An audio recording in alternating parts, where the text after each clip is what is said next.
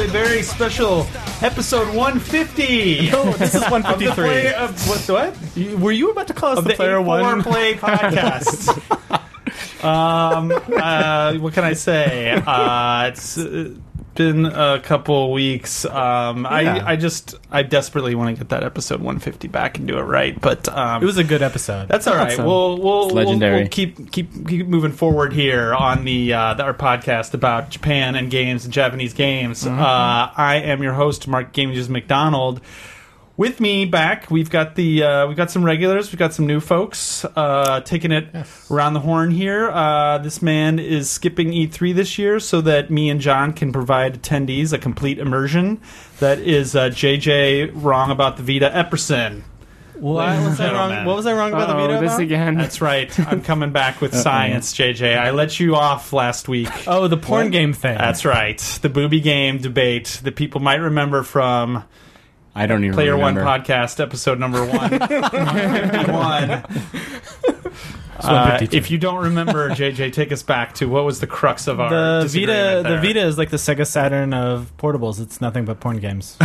Wait, we didn't have the. I don't bring the Sega Saturn. I didn't bring that. I didn't say that before. But it is essentially the Sega Saturn of portables. So. And to which there are many booby games, as we talk about often in this show, especially in Japan. Do you see all these Dengeki PlayStations? Yeah. This is probably... Do you see all these games with the girls and their legs and their boobs? Yes, and then, yes, that is like a lot of the coverage. However, my argument was that it is still like a legit gaming machine in Japan, unlike what it is anywhere else in the world, in a weird thing, and that the games that sell the most are not those booby games. Did something happen in the last 2 weeks to... Well, I did a little research. Oh my God. I might have done a little research to prove my point. Because, I'm... Slow week. I'm always okay with being wrong. We all know that. But, I just happened to check out what the best-selling games have been on the Vita in Japan over the last year. And so there's Minecraft, God Eater 2, Sword Art Online, Last Song, which I think I'd heard of that. Mostly boobies. Apparently sells really well. It's actually a pretty good game. Yes. There you go. Project Miku, which, yes, there are breasts in that game, but I wouldn't call it a booby game. Yeah. Borderline. Winning like Post anime. 8, where there are, like, some of those horses are probably female. Gundam Breaker 3, which, yes. Arcade port. Attack on Titan, Super Robot Wars 3, One Piece, some crappy One Piece game, Tokyo Xanadu. Point being, it's a legit gaming. You have to give it that. I wouldn't say those games are like legit games. But those are not just booby games. Attack on the Winning Post 8. I'm saying they're not. Well, they're not like.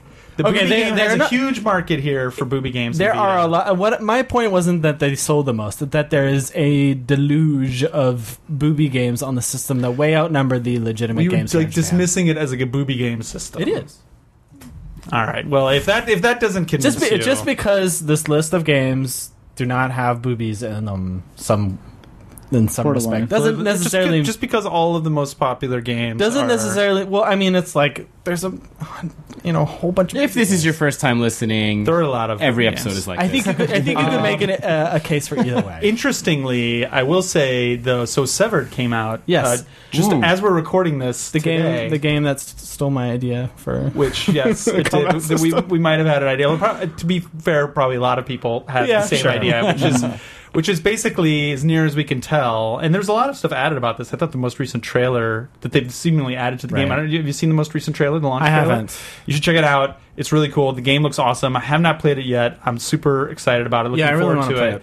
And interestingly about it, I was going to say it looks a lot like Cross Swords, the old Neo Geo game. Yes. But now with like touchscreen controls. Yeah. The art style, it has a really interesting, cool art style. Those guys at Drinkbox are known for from Guacamelee and stuff like that. But that's what I was going to say. The art direction is beautiful in that game. Art direction is super awesome. But I think the most interesting part about it, and the reason that I started talking about it, is that it is just, right now, just announced for Vita. Period. That's it. That's pretty ballsy. That's it. For a Western developer. Super ballsy. And I mean, I'm going to guess, I literally have not heard anything about this. We don't know those guys or whatever. If I make that game, of course that's eventually going to come to other... You'd be stupid not to put that thing out on anything with just a touchscreen. assuming it's only using the touchscreen, which I don't even know that. But even just to launch on Vita, I think is that's pretty cool. That is super rare to have something like that, especially something that has a little bit of buzz like that game does. So I know a lot of people out there really like decry the lack of Vita support.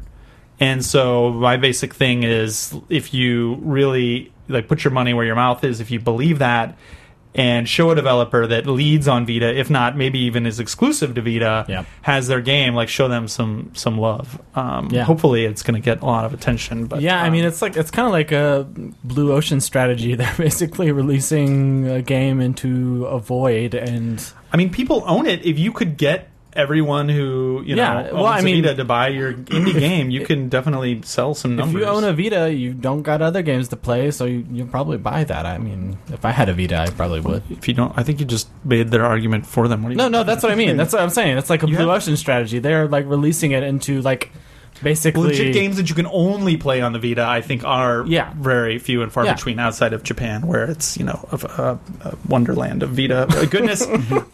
Continuing on, you didn't really catch on my quote from the Nintendo press release about we are focusing so that it can provide attendees a complete immersion. Oh yeah, I did see that. Like, I don't understand it. Well, we will get to that later. We don't worry. I just wanted to put that out here up front that the Nintendo talk is looming. Just came out. It's very fresh as we're recording this. So don't you worry, folks. We will get to it. You might want to skip right to the news if you just absolutely can't wait and come back. We won't be offended. This guy won't be offended either, although he does get surprisingly easily offended. He will also be connected with the world of Animal Crossing for dedicated game systems. That is Roy Blakely. I hope to be, yes. Yeah. How you doing? You excited about that?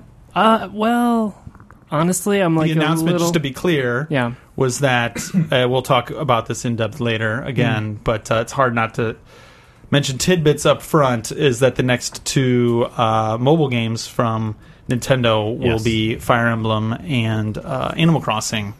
And as part of that, the Animal Crossing was announced that it's going to actually interact with some game for a dedicated system. Didn't say the system or how or anything more than that, but what do you think? I mean, I'm hopeful. That sounds good, but I guess like I've cooled off substantially on Miitomo, so like I just want it to be very different from that.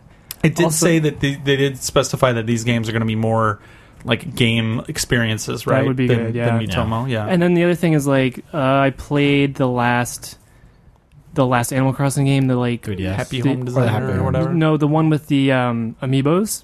Oh, the Wii one. Oh, yeah, Festival. That one, it was the board game. Pretty one, rough, yeah. Okay. So I really hope it's also very different from that, because I feel like Animal Crossing for like New Leaf was one of my favorite games of all time. Right. And then it's like Happy Home Designer, and I'm like, and then it's like the amiibo thing, and I'm like, ugh. Right. So now I just really hope it's going to start going back up. Right. New It's Leaf ready for a comeback. Yes. In your book. Yeah. They did also say that the phone will be the mobile version will be a game in its own right. Like it will interact with it, but it's not like it's not like a map or like a radar for Animal Crossing or something. If they just released the fishing, that would be awesome. Your phone is the boat, or it's like just one way to gather that you can't do it, and just organize your like nuts. We're and berries. Spoiling the news. Oh, okay, True. you're right. Enough of that. We'll keep moving.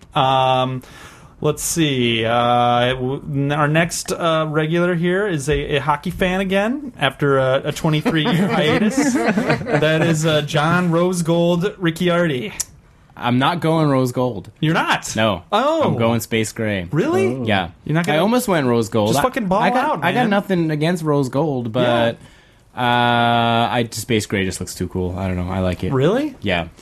You don't want to just like ball out, pull that thing out at meetings, just be like, yeah, well, that's it, deal with it, rose gold. Wintern had one of those, and we know how pretentious that makes you look when you have the like champagne colored laptop. So I think I'm gonna have to go with the.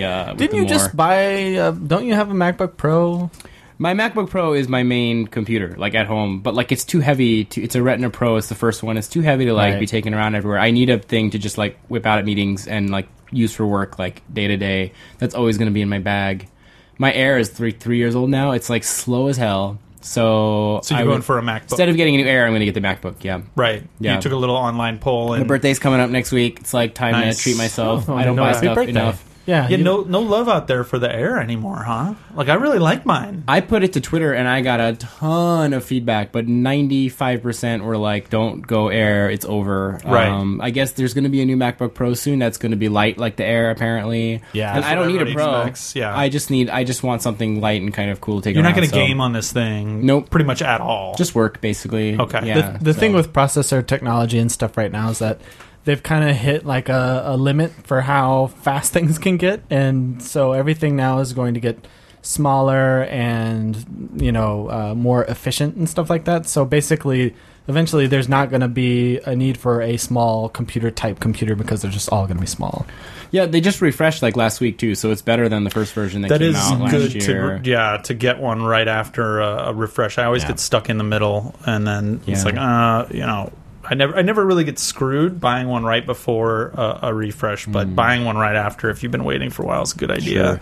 And as far as hockey goes, I watch the playoffs every year. Really? I don't watch the regular season. Very quietly, I see. Without saying anything on Twitter or social media or any of us noticing. Because it's not fun to tweet when your team is getting their asses kicked for like the last 20 years. Yeah. They're finally good again. I know lots of people that do that. So people don't I'm not a bandwagon jumper, and I don't change teams. No, there's no implication of that. There doesn't have to be. I've been the same teams my whole life. Of course. No. As a Dolphins fan, I totally understand that thought process. As a what? Who fan? Why are you a Dolphins fan? Miami Dolphins? You don't watch sports. Don't pretend. Well, because the Dolphins are terrible. Okay. Well, playoff hockey is the best. Like, it's awesome. To be it's clear, so you're an watch. Islanders fan. The Islanders won the first round of playoffs for the first time since '93. Yep. So 23 years. Yeah, you excited? I'm super excited. Yeah, it's awesome. Are they going to go all the way? Probably not, but it's still nice to... They gotta have some confidence, man. Well, I lived through the dynasty. They won 4 cups in a row, and I watched them all. So, like, were they big in the '80s for some reason? They were the best. Like an Islander fan in the '80s, but from like 1980 to 1984. Okay, before Edmonton took over, but like that was like before Gretzky, basically. But like, yeah, they had like just an amazing run, like where they were just like the best team for 4 years running, and like I got to experience that. So like as a sports fan, there is never going to be better than no one. That's so rare for that to even happen. 4 years in a row, the same team winning, and every sport I've fortunately my team has won except for basketball. The Knicks have never won a championship while I've been alive, so I'm still waiting for that. But still, it's awesome to see them in the playoffs again. Playoff hockey is so much fun. I used to play hockey when I was a kid. Like, I just love watching the playoffs. Like, your heart gets a workout just watching a hockey game. So, do you own the Mighty Ducks on DVD? No, I don't. I'm not. Those are great movies. Speaking of Canada, yeah, I was going to say you're more Canadian than I am, man. Speaking of Canada, finally rounding out our cast here, our special guest, longtime listener, first time caller. He not only works at YouTube, but he's also a client. That is lead UX designer and friend of the show, Mr. Jason Origin Bento. Yes. How you doing? Thank you for having me. Yeah, thank you for being awesome. here. I got that reference. Thank you. We had a long talk when we first started.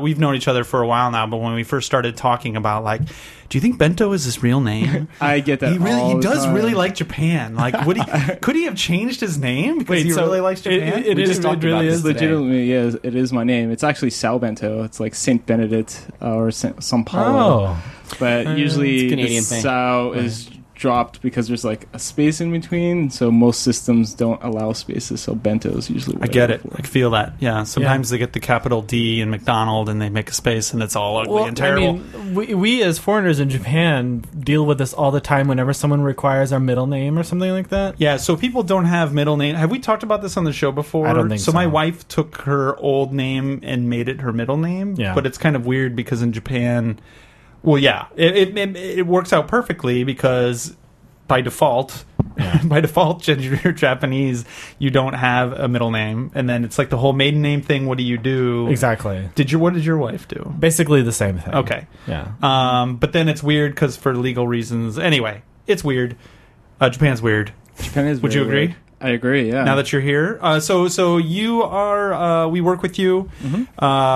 we're also, I think, fair to say we're friends with you. I think so. Okay. We're pretty good friends. He likes us. But you come to Japan. You've been to Japan many times before. Yes, I try to come at least once a year. And you have a channel. My reference in your intro there is you do work at YouTube. I do work at YouTube. But you also have a channel that focuses on something that might be of interest to people who listen to this podcast. What is that? What's your elevator pitch for your YouTube channel? You do open toys? No, I do not know. So I play Japanese games on my YouTube channel. Yes. And I don't speak any Japanese. So Yes. my whole pitch is I get the community to actually help me out to figure out JRPGs mostly to actually get to where I need to go. And some of the games you were playing Xenoblade Chronicles X. Yes, imported a Wii U. When you were here last time, I was like, yeah, you should get this. The limited edition pack. Yeah, I think it was John who was like, yeah, you just totally get this thing. I'm like, how do we even pre-order a game, a console alone in Japan? And that was an interesting experience as well. But you did it, and you brought it home, and you streamed the shit out of that shit. What else have you been playing recently, on or off your channel? Off my channel right now, Granblue is something I've been trying because it has a nice English version. Yeah, why don't we talk about that? So, because some of the other guys have been playing that a little bit too, right? So, I've kind of what about it? It surprised me a little bit. I thought it was very much like one of these games that right from the get go they're like just dump money into me. Money. Yeah, but it's actually like they give you story characters that are pretty decent, and you can get along very easily with just the story characters. This is Granblue Fantasy, by the way. It's an iOS and Android game. So, like the basics of the game is what? Like what kind of? So you straight up RPG. Kind of. It's kind of like a. Trying to think of a comparison to make with another game, but it's like 2D. Like, you got your enemies on the left side, your dudes, your team of dudes on the right. In battle. And there's in battle. And there's little buttons that you can like select a character and have them do their special attack, or you can just hit like the attack button, and then each character will do one attack. So it's like a turn-based RPG battle. Yeah. But overworld with towns and things? No, and other stuff, not or is really. it just No. all battles? You can also do summons. Summons, but all battles. There's story. There's a lot of story. So how does it work? Just it's describe like how the game works. So you've got like a very basic 2D map with like nodes, and each node is like you go here. Okay. It's like a little island in the sky because the whole game takes place in this open, vast blue sky. Lots of airships. And So then you click on like an island. And There's some crystals in there anywhere, maybe? Of course, crystals. Yes. Oh, nice. I haven't seen crystals. Oh, you mean that's like your rare currency that you used. Maybe a big tree somewhere. Talking about how it sounds like Final Fantasy. It sounds like every JRPG so far. Yeah. Well, just with the airships and the crystals and shit. But, okay, so you're going around on this world map with nodes kind of things, selecting stuff, and then... Each node has like a number of quests that you can take in that node to clear out the area and... Quests involve you like basically using your stamina or whatever they call it in this game to AP, I think, to basically go through fight by fight and beat enemies and get drops and basically build up your characters. Okay.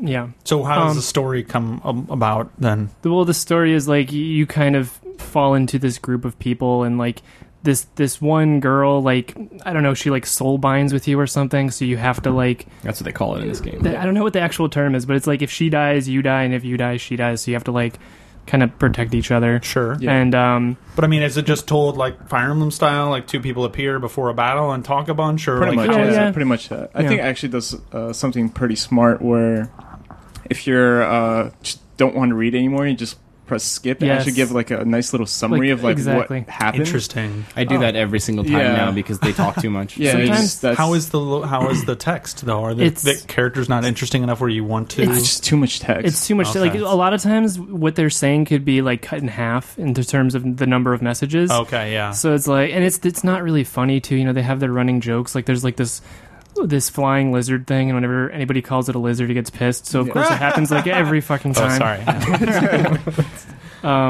So yeah, sometimes what I'll do is I'll read it all, and then I'll be like, okay, I didn't really get all that, and then I'll do the skip. You can do the skip like at the end, and then get the nice little synopsis too. So I really like that feature. The one thing I'll say though, that game is far too complicated for its own good. It is, Like yeah. there's 10 million menus. I'm finding new menus like every day that I'm playing. Right. Yeah. And like, you know, even just like, let's say you want to change the gender of your character, it's like this one tiny little button that you can only get to from a certain status menu. It's like, you know, it's very basic things like that are hard to find. Right. There's like a casino. It's like there's just so many layers. And it's just a little overwhelming. It's very popular in Japan, so like it's it's certainly there's a commercial every commercial break on every TV show. Right. Yeah. Even and I mean, train stations, there's like gigantic ads everywhere for it. Yep. Yeah, and I could see the appeal. I mean, I played it for a few days. My big thing is like, yeah, it's too much talking. And I'm playing it in English too. There's nothing wrong with the text. I mean, it's fine, but it's just like too much of it. Like sometimes even if you have really great writing, it's kind of a crime to not chop it in half because you're spending all this time reading, and it's not like you're reading Shakespeare or anything. You know?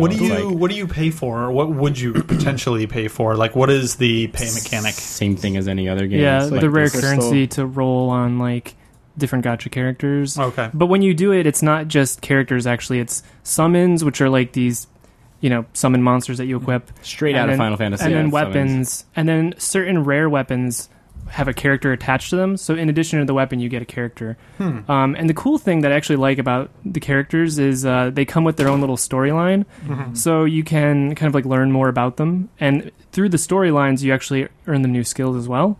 Okay. And I like that because I played like Monster Strike, and I remember being like, oh, this character's really cool. I really like the way they look. Yeah. But I can't really learn anything about them. They don't even have like a description or anything. So I kind of like to at least hear this character's voice and know what they're about. That's the only time I ever read anything, actually, is when it's the backstory. Yeah. Have you, either of you guys, any of you guys, I guess I should say, spent any money on it? No.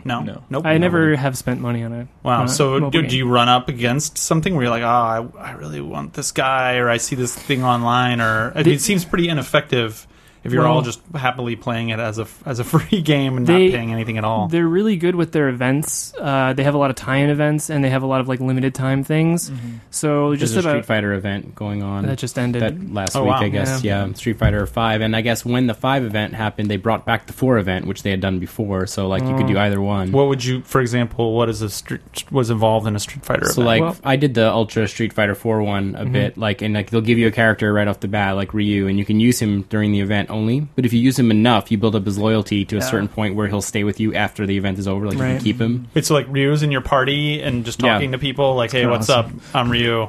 I'm from like There are 1980s Street Fighter Japan. specific storylines, but I mean, and you can use him in anything. You can use him in the regular quest too as just a character. But like, yeah, there's Street Fighter specific, Shadowloo, whatever garbage going on, and you're Doesn't like going seem through like it. it seemed like there was like a whole world and a whatever. Is there a fiction where like, oh, there's time portals opening everywhere? Yeah, they introduced like reasons for these things. Yeah, like there's there might be one where like, oh, a portal opened and these characters suddenly appeared, and they do their story and everything, and they left, they went back home.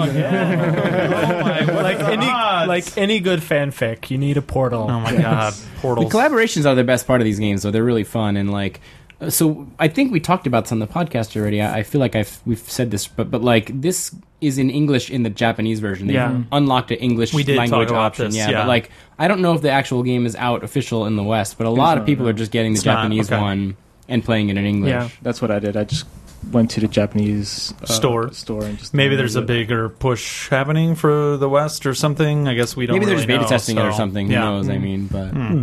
Okay, one thing you were talking about reminded me of something else, Roy, which is the menus and the horribleness of them. Oh. Should we talk about Are we Neo? talking about Neo? Yeah, let's talk about I thought you were talking about Dark Souls. boy. Well, Dark Souls.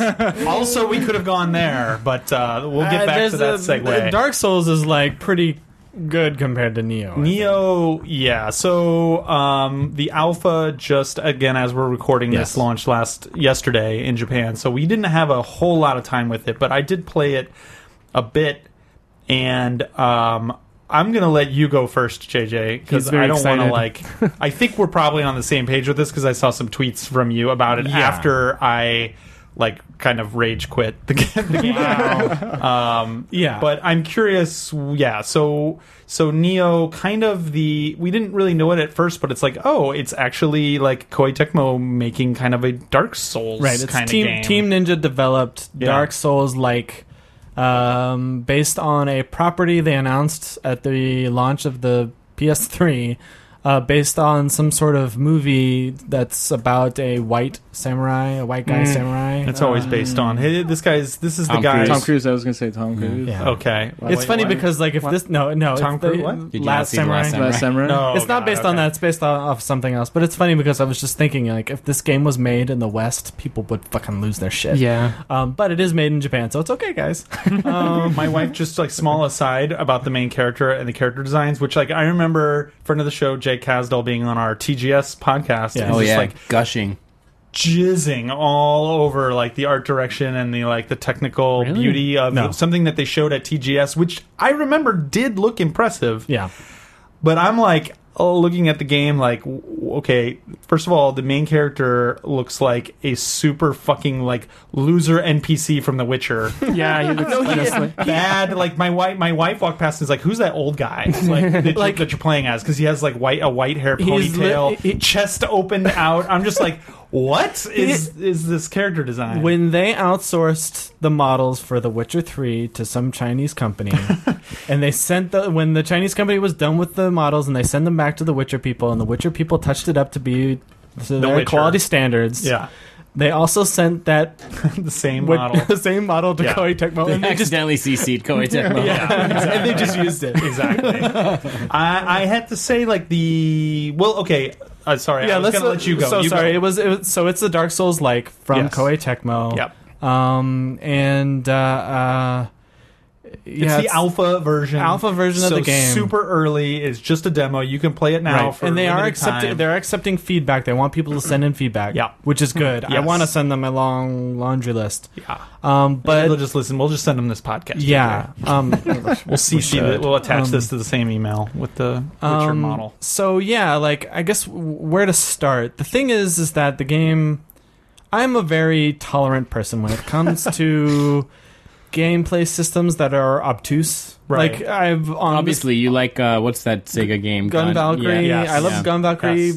End of Kid story. Icarus. You don't even need to talk. Yeah, okay. You like Say Gun no more. Valkyrie. But Yeah, the control-wise. thing about Neo is that unlike Dark Souls, when you run out of stamina, your character basically gets stunned, can't move, can't do anything. Ooh. Yeah. Sits and- there breathing heavy. Yeah, sits there breathing heavy.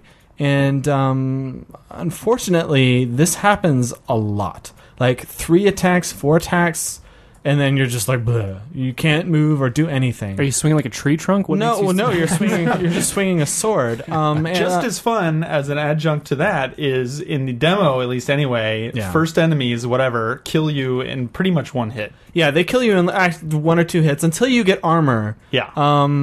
Of which there's way too many. But even once you get armor, some of the guys, like the axe guy Yeah. and stuff, will Yeah. still kill you in one hit. I think what bothers me the most. So okay, on the whole stamina thing, apparently there's a system, and I was trying to use it last night, but I couldn't get it to work well. Is that like you can like in Gears of War you can. Like hot reload. What did they call that when you had the bar? Yeah, what you're talking about. Yeah, I But forget. basically, active reload. I think, or Active something reload. like that, So yeah. like at the end of a combo, if you hit the R1 button to like change your stance or whatever, there are different stances in the the game. way but- you change your stance to Bushido Bit Blade like is also weird. You like hold down an R button and then hit one of the 4 face buttons Right. for the 4 different, like having your sword up high would be triangle. While you're holding R1, you hit triangle and then he raises it up and now he's in high stance and the attacks are different, which I think this is a cool idea. Yes. I love But Bushido the Blade. execution Sometimes it is just doesn't feel like it works. really bad. The execution, Yeah. I mean, because you can switch really fast. You can imagine somebody getting really good, and with a different weapon, if you have your sword held to the right, the attacks are really just to make a real simplistic example. Your attacks are really fast, but they're not as powerful. But you're more stealthy. You're more stealthy, quick character. Right. Whereas you go up, you're going to be making big, hard slashes, and you're going to maybe have a longer range, etc. And it would be different with all weapons. So it would be a real deep, subtle system. But like the way you change the attacks is fucked up, and then just other parts of the controls. It doesn't feel like the thing about Dark Souls is that you can buffer in commands as you fight. And in this game, there might be a buffer, but if there is, it's super small. So, like, it's hard to, like, really get the controls going. So, like, the active reload thing will, after a combo, if you hit the R1 button, change the stance or whatever, it will replenish your stamina to a certain extent. Right. And people have been able to use this to, like, really get good or whatever, but, like, it just, like... The stamina bar is so small and so out of your field of vision. It's like I can't like monitor that. Right. So like basically you have to, you know, do like a couple of small. You got to be really conservative and do like a couple attacks, or you have to really learn it really well. Exactly. Like, to what? And so we're playing this on our. This is again on our first impression of it. I only read about that afterwards. The game does not, and a lot of people were sharing stuff with each other online. Yeah. Because the game does not do. Not in an intentional way, a good job of explaining, at least in this alpha. Again, this is just the alpha. Right. They tell you about it when you. So one thing I do like about the game is that when you pick up items from a dead body, you'll like hear the dead body's memories, which is kind of cool in like a story sort of way. Right. The shitty thing is though is that the voices are in Japanese and the text is in English and the font is like tiny 7-point. Yeah. On an HD TV. A lot of Japanese developers do that. I can't fucking read any of it. A lot of Japanese developers do that, all the way back to like Dead Rising, like the first HD games. Like if I was playing this on my PC, I wouldn't mind, but if I'm on the other side of the room on my HD TV, I'm like, what is it saying? So here's my biggest problem with the game are the controls, and this is so I'm not so far what I saw. I was not a huge fan of your main character, which is kind of rough. I liked it how he looked a lot better once I started putting on armor and other stuff to basically hide him. The armor is okay. Yeah, the enemies were okay, but didn't like. There's really only like 4 of them. Grab me either. The world was fine, whatever. Like very much like Onimusha, kind of like a medieval Japan kind of ghosty motif kind of thing. Everything was too dark. I couldn't tell where I was going. The problem mostly was with the control. My problem was with the controls. So like you lock onto a guy, and like these are problems that like I thought were solved. Like you don't need to redo anymore. Like when you lock onto a guy and you move around, if you run back towards the camera, your guy breaks. He's no longer locked on and facing the Z-targeted. Like, this is like Zelda fucking 101 shit. He no longer is facing the thing that he's locked onto. So, like, moving your target around is... That one little thing totally fucks stuff up. Especially because if you get hit in the back, it's like tons of damage and you can easily die in one hit just trying to reposition yourself. Where you're going to be attacking when you attack is all messed up. And then when you face multiple targets and switching between targets, it's all screwed up. Yeah. And then also the controls just feel like too loose. They're just too... loosey-goosey, fast, weird. So like someone on GAF made some good points about the fact that the game doesn't really have any transitions between animations. So like it's just like animation. There's no like swing the sword, comes back and does this. It's like that might be more because I didn't analyze exactly what it was, but it just everything felt like off and disjointed and just loose. So that's why it's hard to kind of predict what enemies are going to do because it's basically they stand there and all of a sudden your sword's out. Right. And like the fucked up thing is that like, you know, like all the things that we said are totally true. The lock-on thing, like I don't even understand what the lock-on does because it doesn't really lock you on. It's really weird. Yeah, exactly. Maybe like there's some other way for a second. Z-target or something. No. That's definitely like just broken. But the thing about it is that like the stamina management is so weird and kind of like broken. You really notice the fact that the enemies don't ever have a problem with their stamina. They're like always, they're in the game, instead of like seeing where people died, you know, in Dark Souls where there are bloodstains on the ground, those bloodstains are summonable AI. So what's the deal? So are those actual people where they died? Where they died. And then just the AI takes over what their character is, what weapon they had, what armor they had. Okay. Right. And you beat them and then you get some sort of multiplayer specific item or whatever. Okay. But the AI for them is like, their AI setting is like super asshole continue to attack at all times. They even grief you after they kill you. Because I was like, for a second, I was like, wait, was that? They appear like almost instantly. Yeah, I do like that when you die, you revive quickly. Like that part is nice. No loading is nice. But when you summon them, they appear quickly. So I was like, oh, this is an AI guy. But then he actually like immediately attacks afterwards. And of course, he immediately attacked me. But then once I actually did it a few times, I was killing him a lot. Really? Like pretty easy. I see. Like I was like level 7 or 8, and I summoned a level 1 guy. I'm like, oh, I can do this. Is no problem. Right.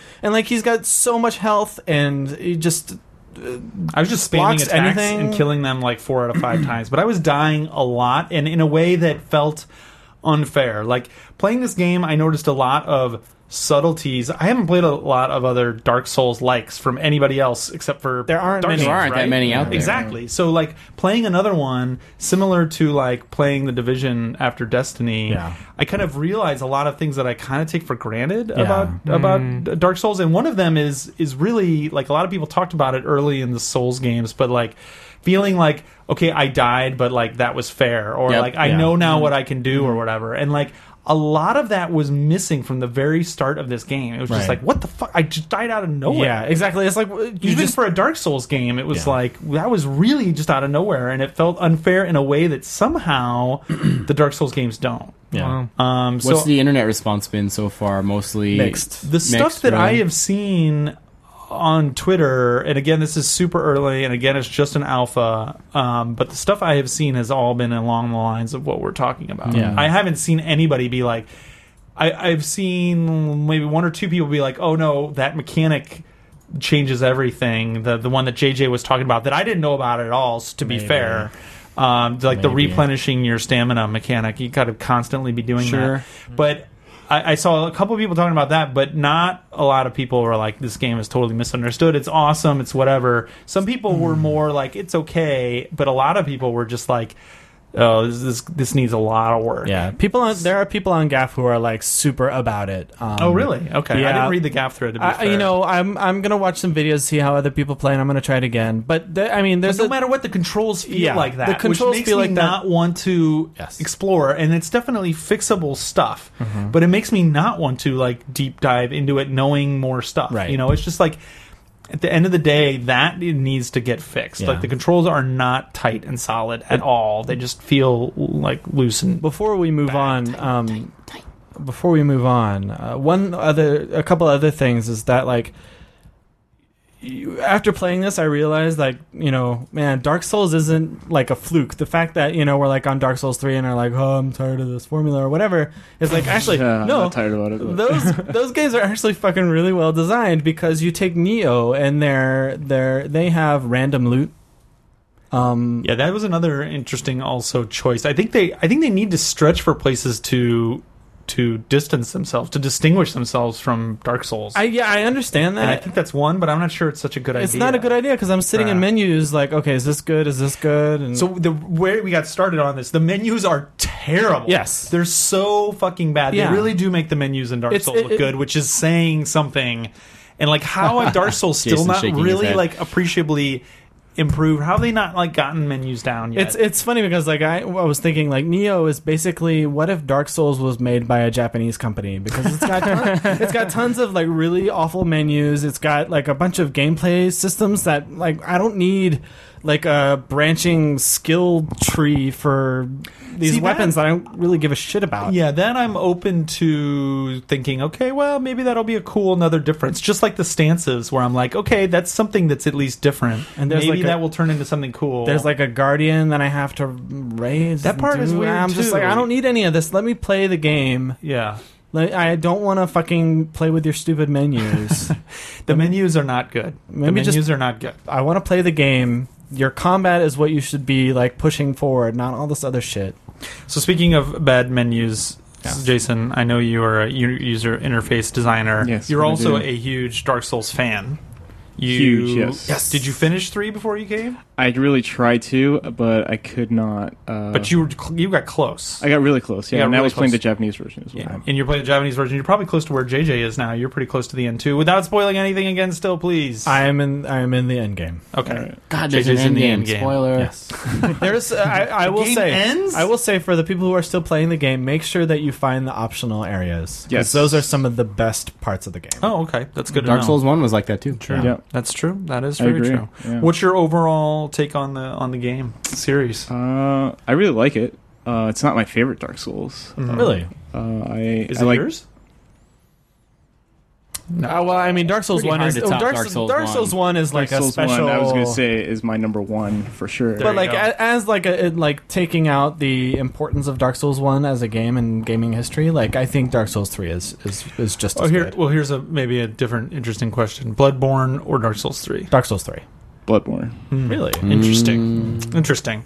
You really liked Bloodborne. I really like Bloodborne because Miyazaki changed the formula quite a bit, especially like how you approach fighting enemies was very different from Dark Souls. Much more aggressive. Much more aggressive. Right.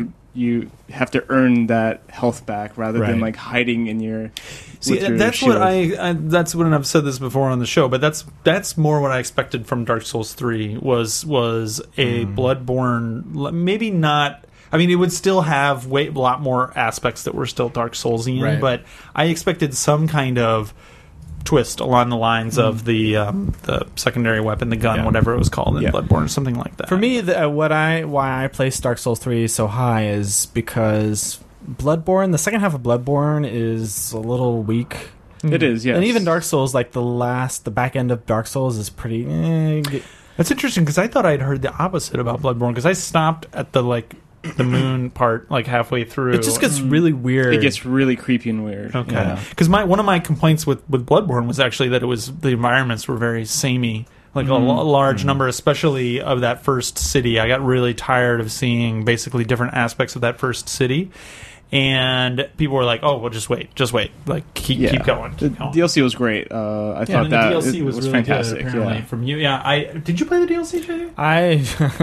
I am still in the middle of the DLC. Okay. It is balls hard. It is really hard. They right, listened I to the heard feedback of like, oh, Bloodborne's too easy, and they're like, too easy, okay, huh? we're gonna make something balls hard. Here you go. I was like, oh fuck. No, but so far the back half of Dark Souls 3 has been better than the first half for me. Okay, well that's Yeah. good. That's good to hear too. I think my biggest problem with Dark Souls 3 is I start seeing a lot of recycling from Bloodborne in there. Oh I've yeah. heard people talk about that. Like you walk by and like, oh, I've seen that in Bloodborne, That's or this enemy, and like this is just a reskinned enemy. Like, what are you guys There's doing? very, Do that very, very legally? clearly there are assets that they Is may that Witcher have. 3 guy in there? Yeah, yeah. Is he one of the mobs? Basically. White-haired, ponytailed guys. He might be in storm there. out of a church at you or something. But my biggest surprise is the UI in Bloodborne is so much better than all the other Souls games, but somehow for Dark Souls 3 they went back to shitty UI.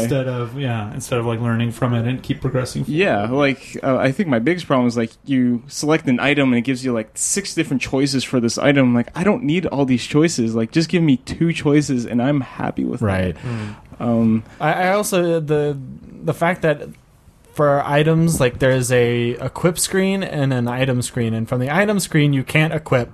And like if you try and equip an item, it's only for the slot that you picked. So you can't just like go in and equip a whole bunch of stuff. Yeah. It's just like the one item. It's like, why is it like this? You played the game, right, before you released Yeah. it? Like, you have people that just sat there and played the game. Like, the use case that is what you do, like, 90% of the time is not accounted for. Like, it's driving me crazy. No. Yeah. But that said, I do still have Dark Souls 3 sitting there. I am still looking forward to digging more into it, because I'm a little down on it relative to a Souls game from, the first, whatever, hour and a half that I've seen. But, relative to 90% of other games, I'm still pretty excited It's better about than it. 2. So, It's way better than 2. So yeah. I wish I could. There's this one boss fight. It's just so good. Okay. I'm not gonna say No. anything. Territory. It's just like so good. So, good. Jason. yes.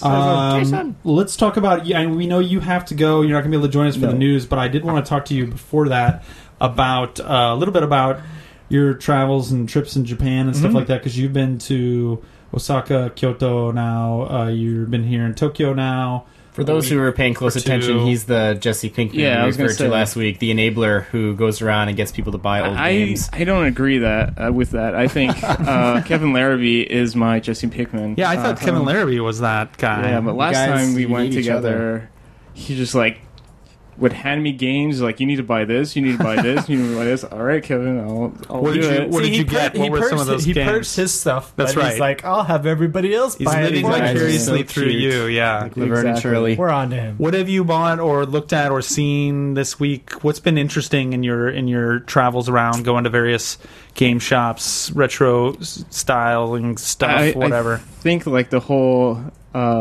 scarcity issue, like Kevin said, is a little exaggerated. Right. I've seen a lot of games everywhere, but definitely in like the Tokyo areas is definitely dwindling in terms of like quantity and actually good stuff.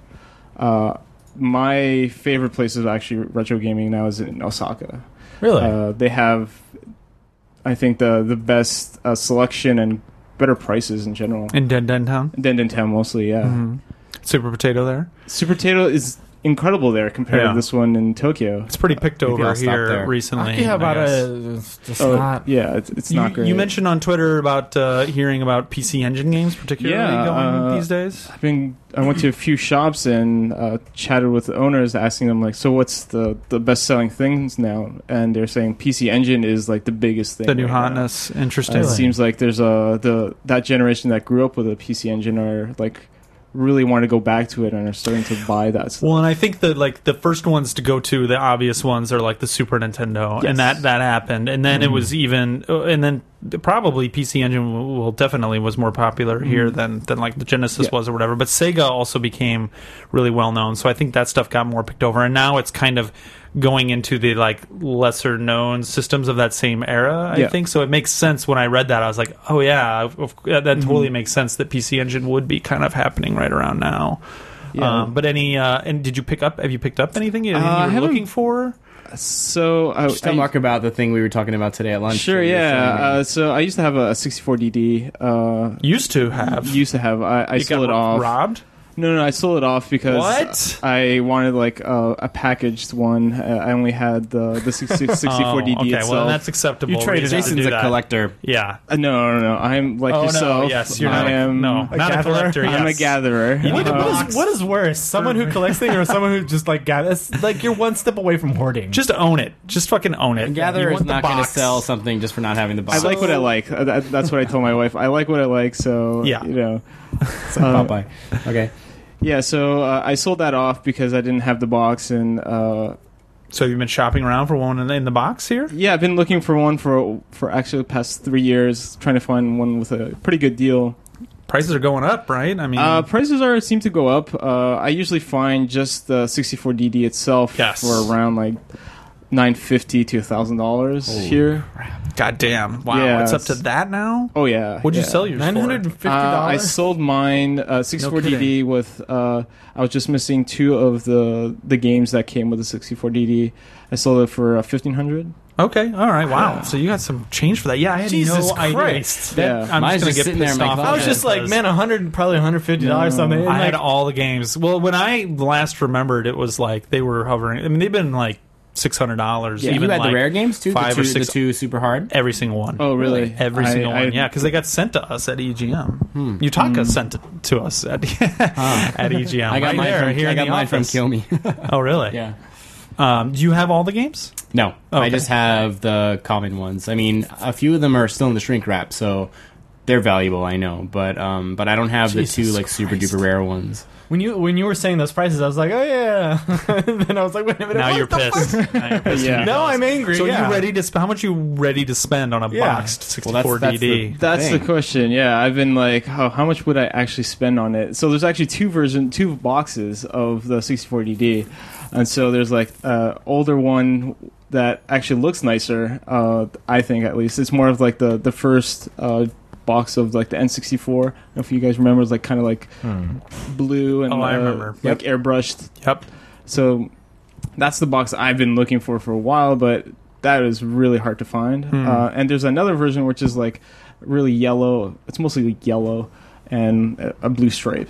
That's the most common one you can find. It's weird there were two different ones. Well, so how much are you willing to spend? What do you look? So at the time, I literally like blocked it out of my head. I'm like, I'm never gonna find a good one with a good package for a decent price. But luckily, I still haven't bought it yet. So you beter find it before this podcast comes out. You got 2 days. Yeah. Yep.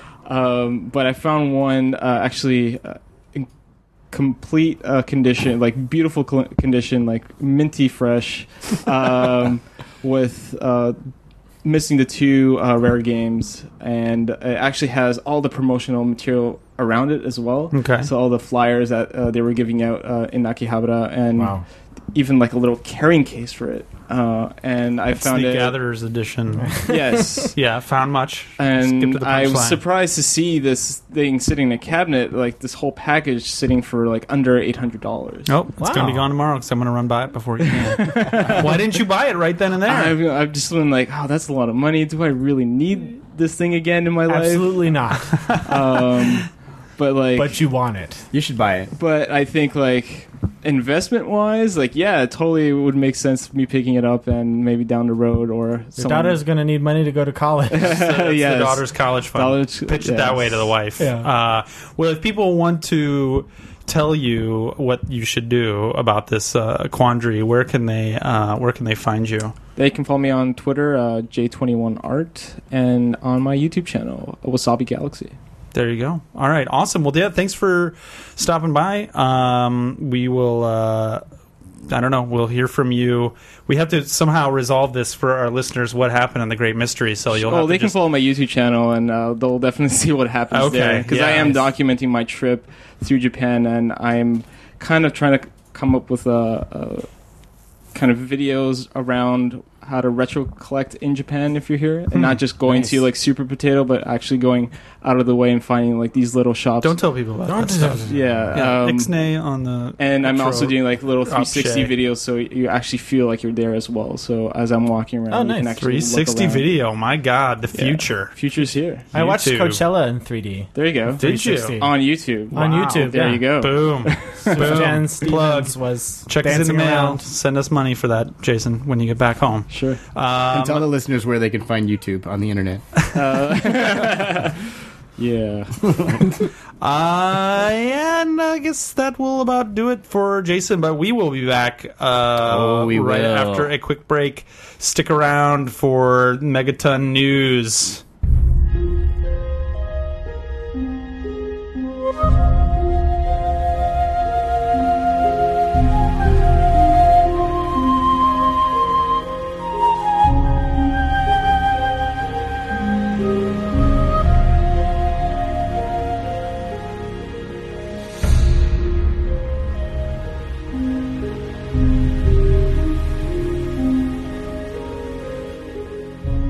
All right, we are back with the NX news. NXEWS. JJ, go! NX! Oh, my God. Sorry. Some glass shattered in the background. I appreciate that you tried to be epic, at least, because there is epic news that unexpectedly just like happened all at once, all over us. All over my face. Late, quiet afternoon here, and very late at night in other parts of the world. But so this is breaking right as we're recording this. And we're recording early this week, too, so you'll have to forgive us if more news breaks tomorrow or things are corrected or whatever. Yeah, I wonder, depending, so there's going to be, as we're recording this, a call in the morning. The briefing. That is going to, potentially clarify a lot of this stuff, so we might have to even, like, append something onto here. So listen to the whole podcast before you tweet us. Yeah. Or comment, or whatever. Because maybe we fixed something that we screwed up. But anyway, let's get the like hot off the presses, quick reactions to all of this stuff. So, of course, the biggest news. Well, I don't know. There's a few things. What is the biggest news? Arguably biggest news. In summary, NX coming out March of next year. Yep.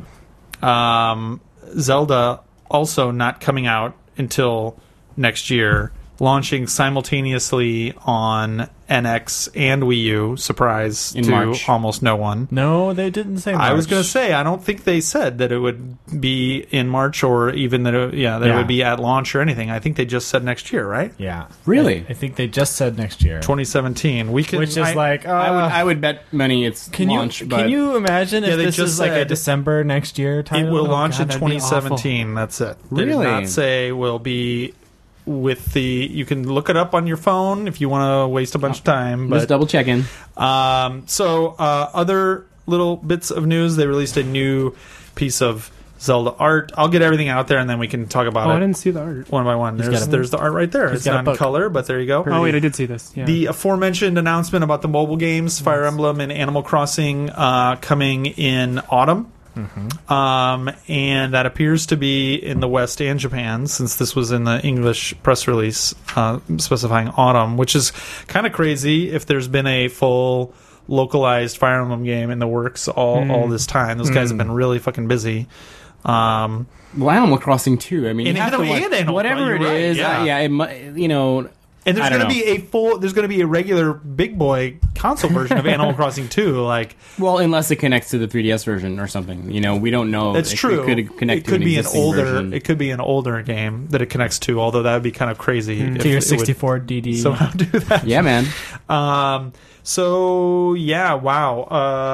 Where to start? Last, I guess, thing, but also pretty shocking, is that Zelda is going to be the only playable game at E3. Zelda for the Wii U, and NX is not going to be at E3. I don't get it. No. According to Nintendo, you found the official thing that says NX won't be at E3. NX will not make an appearance at the upcoming E3 video game trade show in Los Angeles in June, and will be unveiled later this year. Really? Yep. So as an addendum to this, there was some tweets and little bits of information from Wall Street Journal guy and the Nikkei, some of which were that the price and what else would be announced by the end of the year. Features, price, and software. Okay, at launch, and other details to be announced by the end of the year. Also, a quote from the Nintendo president, Kimishima. NX won't simply replace Wii U and 3DS. Just another thing you need to have on top of all these other things. And another little tidbit is we didn't get into all of the numbers because they released their financial results for the fiscal year that just ended at the end of March, but that the Wii U is forecasted this fiscal year to sell 800,000 units, and just for a comparison, it sold 3.2 million in fiscal year 2015. So they're basically saying yep, it's really it doesn't sound like there are going to be a lot of big surprise Wii U pieces of software this year. At least if there are, they're not expecting it to move a lot of new units. So what the hell are they going to do this Christmas? They got to have some big holiday game that we don't know about yet. Or, I don't think they do. Well, they must. I mean, we don't know about it, obviously, but you can't just not have a big systems seller at the holidays. What Wii U Mario exist that we know about? So there's Paper Mario is the one, basically. That's not a... is there anything else? It's Kirby. It's pretty. Yeah. It's a pretty unprecedented situation. Just at E3, I don't know where to start. Yeah, because we know that they're not going to have anything else at E3. So what could it be? That's really hard to believe. Nothing else playable at E3, and they do say that NX is not going to be at E3, but they don't say this. To me, seems to leave. Could they not? They have to say or show something, right? Whether or not they have whether or not there's a different NX themed event or something like that, which is why they're not doing E3, because since everybody's not doing E3 this year, maybe that's the hot new thing. I wish we could get the language that they used last year when they said that Zelda wasn't going to be at E3. So that is another interesting to bring up, because they wanted to focus on the games that were going to come out actually this year, which is kind of why it's weird. I think one of the things that they did say, I think to kind of cover their asses for that kind of the hardcore people like us that are going to pick this stuff apart, is Nintendo changes its approach to the show every year, is the first line to their E3 announcement. So it's about that thing we said last year. That doesn't count this year. Yeah, it's going to be a little different. But any way you cut it, it's it's strange. Like, there must be pieces that we don't know about. There's obviously pieces we don't know about in play here, but we do know that Nintendo has the same basically size booth space that they have at every E3. Do we know that? Yeah. Okay. Well, you've got to get immersed, man.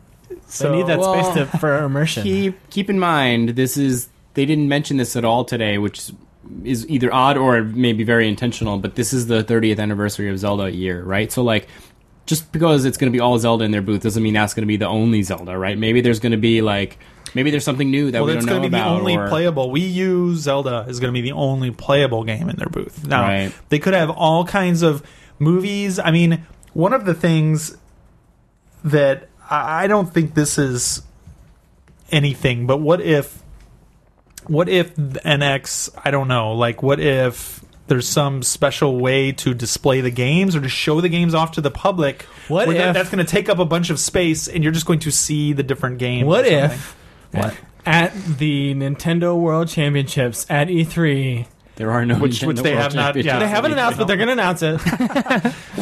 The last game is Super Mario NX, and Fred Savage shows up.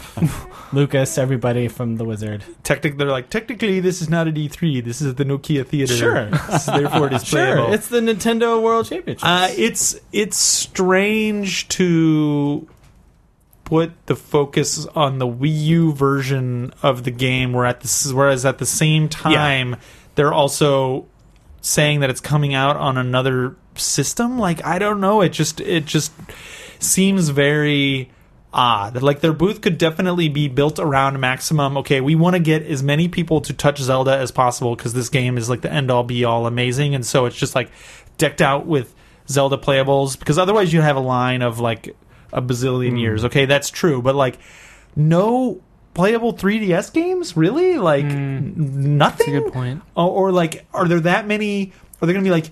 Is the booth going to be taken up with like viewing theaters where like each one is going to be dedicated to an NX game or something? Like maybe there's some weird X factor NX that we secret. don't know about. The NX factor you don't know play about. It. Right. You don't play the games. You just watch them. So they're going to be all watchable NX play games. It's a portable DVD like those VHS games that like Road Blaster, Max Action or whatever that shit was called. Action Max. Yeah. Action Max. That's right. I kind of like Max Action better, but it's a good. Yeah, so, I think we talked about it on the show a bunch before. So the system itself being delayed next year, not so much a surprise. Actually coming out in March seems just weird, right? Like, well, it's got to come out before the end of the fiscal year. 3DS came out in March, right? But a big boy console system coming out in March. Like, that is... When's the last time that happened? Yeah, but I don't think there's anything wrong with that necessarily. Well, I mean, I think it kind of like it's nice to not have to be in the same November window that games. But if you're a retailer, if you're anybody who's worked in games the last 30 years, not like us, but like guy who works at Walmart and whatever, it's weird. Like, that's a big weird deal to schedule a launch, because whatever crazy percentage of their sales all happens at Christmas, right? And so it's a chicken and the egg thing. Which is that because they always launch then, or because? But whatever it is, those guys are weird and superstitious. There's like three key things that make this weird. Is one, so they're missing that Christmas. We got the Neo this year, Christmas, the Neo, not Neo, but the Neo PlayStation coming out, PlayStation VR coming out. Everybody's going to be spending their money. But the other thing is that if they're launching in March, that says to me that their third-party games aren't going to be ready, right? Because they're banking on the slow kind of because in games. No third parties are going to have March, like a lot of March releases. You're going to get a lot. You mean multi-skewed, not just for NX, but games that are going to come out on most of the major releases are going to come as they always do. I'm sure we're going to get every freebie Ubisoft port of the last Assassin's Creed or whatever. Mm-hmm. But like, I don't think you're going to get actual third-party support. I think Nintendo isn't banking on third-party support. Well, surprise. Yeah, whether they are or not. I mean, the thing though, I mean, it looks pretty obviously like they wanted it out this year and couldn't make it, but can't afford to wait a whole another year, so they have to do it, as soon as possible. And the next obvious time is end of the fiscal year, right? So, I mean, what do you think? What do you think is? I mean, so between E3 and then the end of the year, it's like what? So that's a 6 month difference? Like, what is going to change in those 6 months? Well, I think for sure, right? Like, what I was thinking earlier, I didn't get to mention it, but is like with this whole not having an obvious big game for this year, maybe they just were like, look, like this year we're going to have to do something we've never done before and actually hold stuff back, and like we're going to take a loss. It's not going to, in order to make sure that the launch of NX actually does have games and actually doesn't suck like the know, previous launches.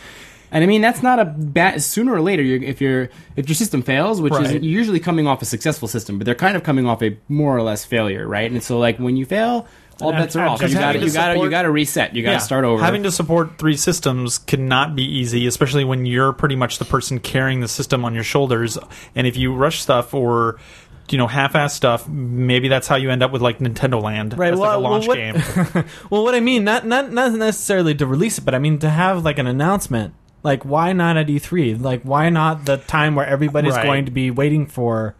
Like, so, what is it that's not ready? Well, you do wonder. So, like, PS4 was not announced at E3, right? Like just before, it was well before PS4. Remember, they had that own separate thing. That's true. Later this year doesn't necessarily mean after E3 either. And Microsoft had their own special thing. It's almost just like no one just announces stuff at E3 anymore. Like Nintendo did with Wii U, I think, is when they first showed that video, and then the next year when they showed it. But like, maybe they're thinking the same thing, like dedicated own event or something like that.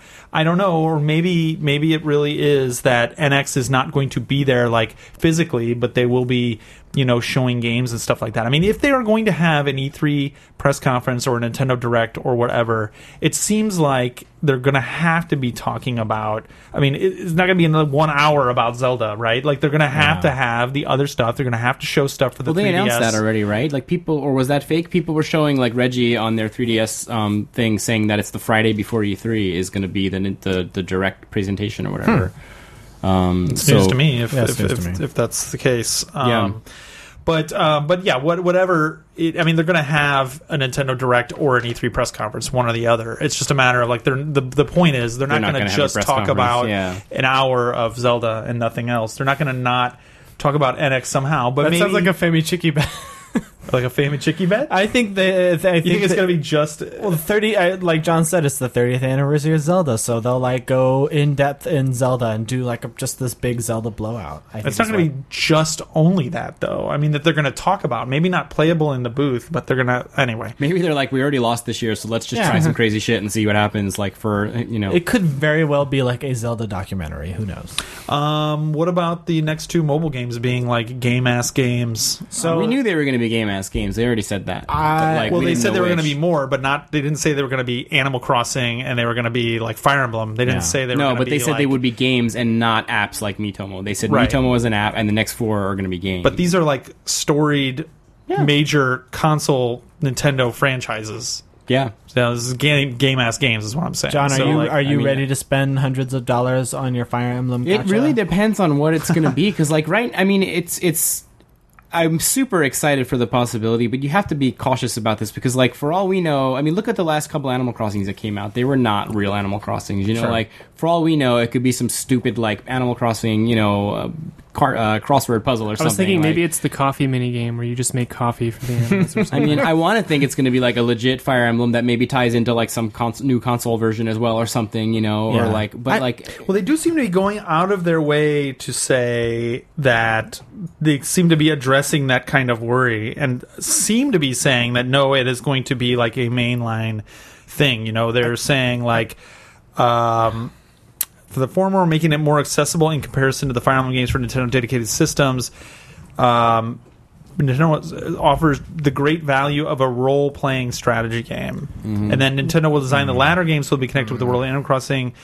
Both of these are pure game applications, so like I feel like it would be a little if they end up like pulling like the old crossword kind of thing or cross or something. I'm more worried that it's just going to be like another gacha game like Granblue Fantasy or Monster Strike. I'm sure it's going to have the game mechanic. Well, it has sure, but some mechanic to make money. What I mean by that is that like it's the game is basically but simple and uninteresting because You just had 3 people talking about how interesting Granblue Fantasy and was. I fell asleep during that whole. But you haven't even tried it. I don't give a shit because you know what? It's the same fucking game as all the other ones where there's one gameplay mechanic, 7,000 menus, and a gotcha. I just system. For the record, I never said that. Like if Nintendo put out a game that was like Granblue Fantasy level, I would be supremely disappointed because they are capable of much better games than that. But I mean, like with the case of like Animal Crossing or Fire Emblem, actually, what if like you had to pay to bring your characters back from the dead or something? Like maybe I'm sure permadeath. That's a good idea. That's a good idea. You're going to play with permadeath? Okay, it's a real cost. Literally, you have to pay money. Sure, and that makes sense with the gacha system, as long as it's like a game-ass game and not a fucking skin for your money laundering scheme. Sorry. Well, we'll see. A little other minor things. The Baby Metal is coming to Super Mario Maker. Famed Japanese. I thought that they like actually played their instruments, and I saw them on TV the other day. All they do is dance while like guys in the background they actually sing. Play the music. They sing. No, they sing. But like I thought that like there's 3 of them, right? You can't I thought take like that from them. I thought like one is on drums, one is on bass, one's on guitar, and sings or something. Yeah, I thought that at first too, and like was much more. They're basically like AKB respected them. trio. They're idols, metal idols. Japan. I don't know. It's You're gonna rip up all your Baby Metal posters. Well, they had some really cool ads in the station like a couple weeks ago, and I was like, I think it's a cool contrast to shit like AKB. No, it's the same thing, just a different coat of paint, like what you're saying with mobile games. It's a step up from. Let's just be real. It's not like 48 like nameless drones. Like all. Yeah, I mean that's true. That's true. Yeah. Mitomo also now has Splatoon. What? Yes. Outfits and shit. By the way, so time to JJ was right. 1.5 weeks. Because last time we were like, Nintendo's going to take their time and see how long they can go without putting in a tie-in to another game. Maybe they did. We just pointed out that they didn't. It was just they waited a month. Yeah, we didn't point out. Our point was that they didn't out of the gate hit with the franchise stuff. They were going to kind of see how it did without it first, and then now, I think bringing Splatoon out, while very wildly popular, especially in Japan, is also still not the like slam dunk thing, right? Like if you're listing Nintendo franchises in terms of like in Japan right now, wide appeal and stuff like that, but like not it's not Mario. It's not Mario. That I think is arguable right now. You throw out Mario. Come on, like Mario was more iconic. Mario was one of the first things that you could get. Kids don't know Mario. Dude, everybody, literally in Japan, Splatoon Mario. is everybody know Mario. No, I know it's like the hot thing right now, but like go out and get like the Z factor numbers of how many people know what Splatoon is and how many people know what Mario is. The first day, the Mario outfit was available, so.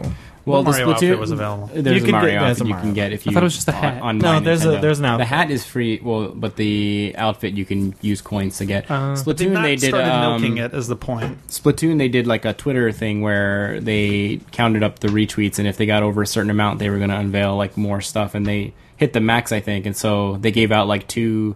The wigs, the boy wig and the girl wig. And then they opened up Mitomo Drop with some Splatoon outfits, like that's running to the end of May, so like you can get other Splatoon and there's stuff that you can buy straight from my Nintendo, stuff like that. Messages on all 3 accounts get over 10,000 total retweets. Every Mitomo user logs in between April 27th and May 29th will get an Inkling boy wig in their gift box. If they're over 20,000, an Inkling girl wig will be given away too. And they got over 20,000. Yeah, they hit that shit quick. So, jump on and get that stuff, I guess. Finally, in Nintendo news, this is kind of buried. We don't really know what it means, but they're like kind of restructuring the executive officer system in the company. Ostensibly, I guess it was noted to be more like a structured like a Western company.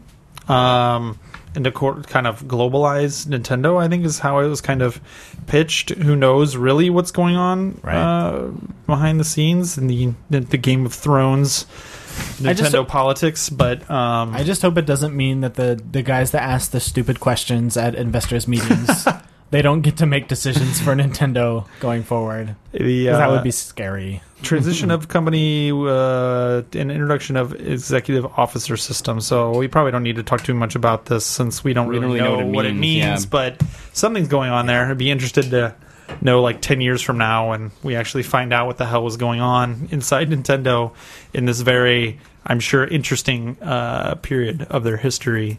JJ, we've talked a lot about Neo on this podcast, but not Neo. Yes. Neo, but not Neo. So actually, it's funny because there is kind of people are speculating on ties that Neo has with the Neo. No.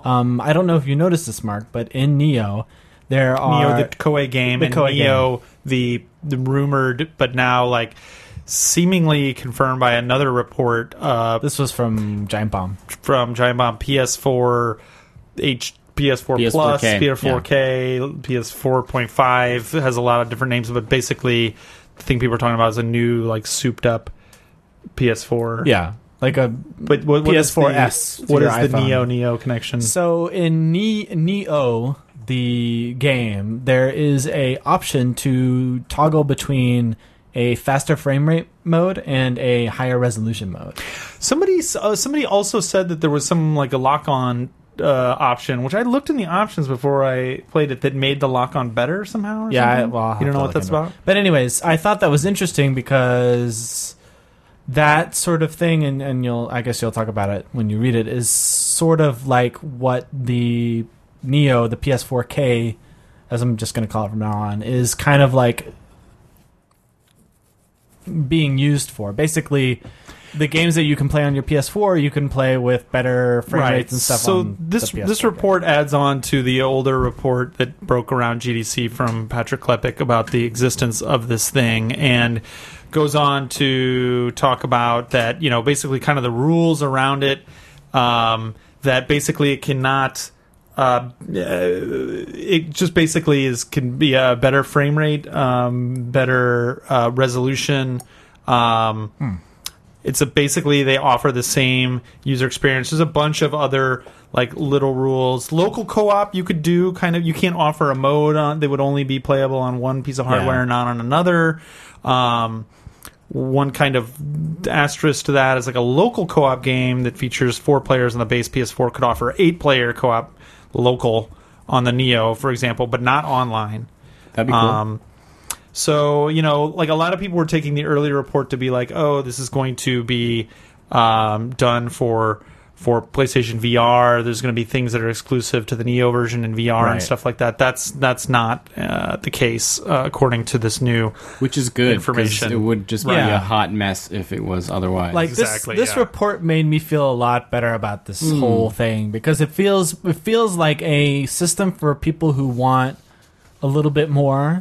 So and just to finish rounding that out, basically the thing about the frame rate is that the frame rate of Neo games, or games in Neo mode, as they say, must meet or exceed the frame rate of games in the original PS4, so that you don't have people trying to offer bells and whistles or, like, a higher res mode and then hurting the experience.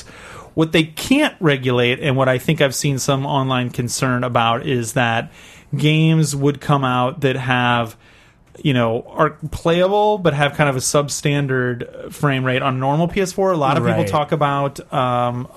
talk about fucking not Wasteland. What am I thinking of? I'm totally Fallout 4, and using that as an example of something that a company might be, like, okay with the normal version being substandard and not really pushing it, because the Neo version is actually, like, the smooth, like, real experience they're, like, planning for. Also, some people have concerns with bugs happening on one version and not the other, and, like, is everybody going to be able to support both and that kind of stuff, especially like little indie devs and stuff like that. I think those are definitely valid concerns. I think it's like, you know, the way they're positioning it definitely sounds like a iPhone to iPhone, you know, S series sort of upgrade. And you know, but even that is stuff that only works on one and not the other, though. You know, well, but it's very rare. So I mean, nowadays it's pretty rare. I think most people develop for the most popular version at the time, right? And so I think, you know, maybe eventually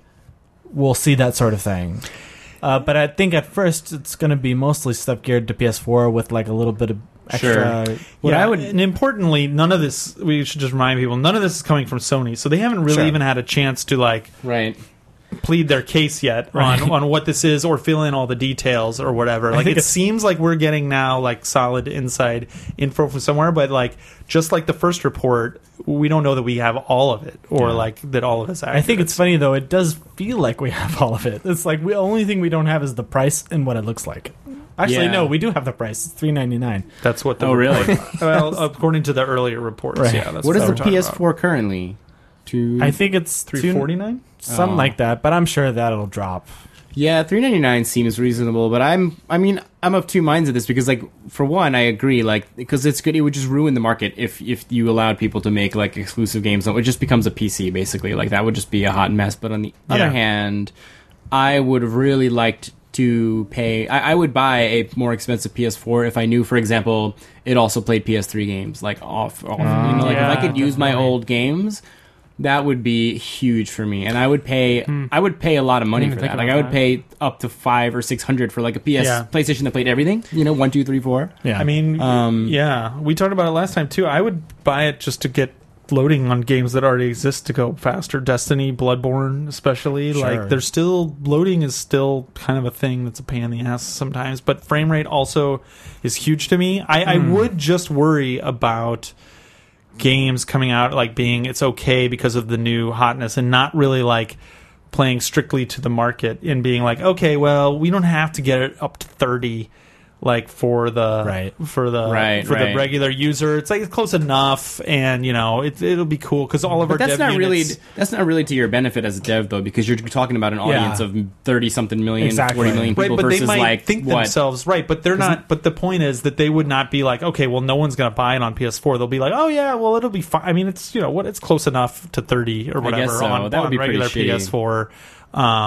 Yeah, they just respectable developers won't do that. Yeah, I get the feeling that won't be already Fallout 4 came out and was that way already. I mean, but they're used to shipping buggy shitty betas on all their games. Yeah. So betas that never become full games. I know. No, but I'm interested. It's funny. I hope that this continues, and then I won't buy this version, but maybe the next iteration of the PlayStation 4. I don't think you can iterate too many times. You maybe have this once in this cycle before they go to PS5. There was sooner or later you have to cut off the old games. Well, right. Sooner or later you have to say, okay, this is it.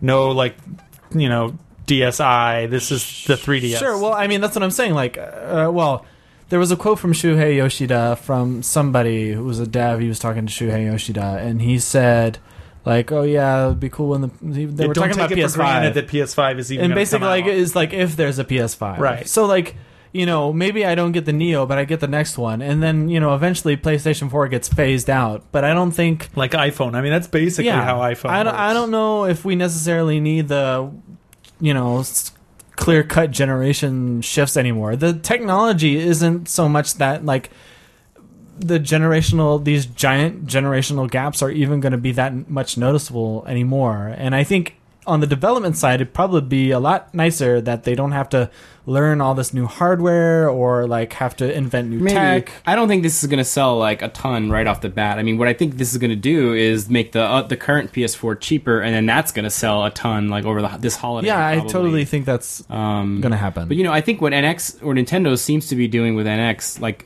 based on just all the hearsay from Nintendo themselves over the past few years, is they're building their one platform going forward, merging handheld and console and all that. And I think the point of that is so that, going forward from now, no matter how many times you have to get a new system over the years, it's going to play all the games up from now on. You know what I mean? I don't think you're ever going to question backwards compatibility with Nintendo ever again. And I hope so. I hope the other guys, that just makes sense, right? So you think NX is going to play 3DS games?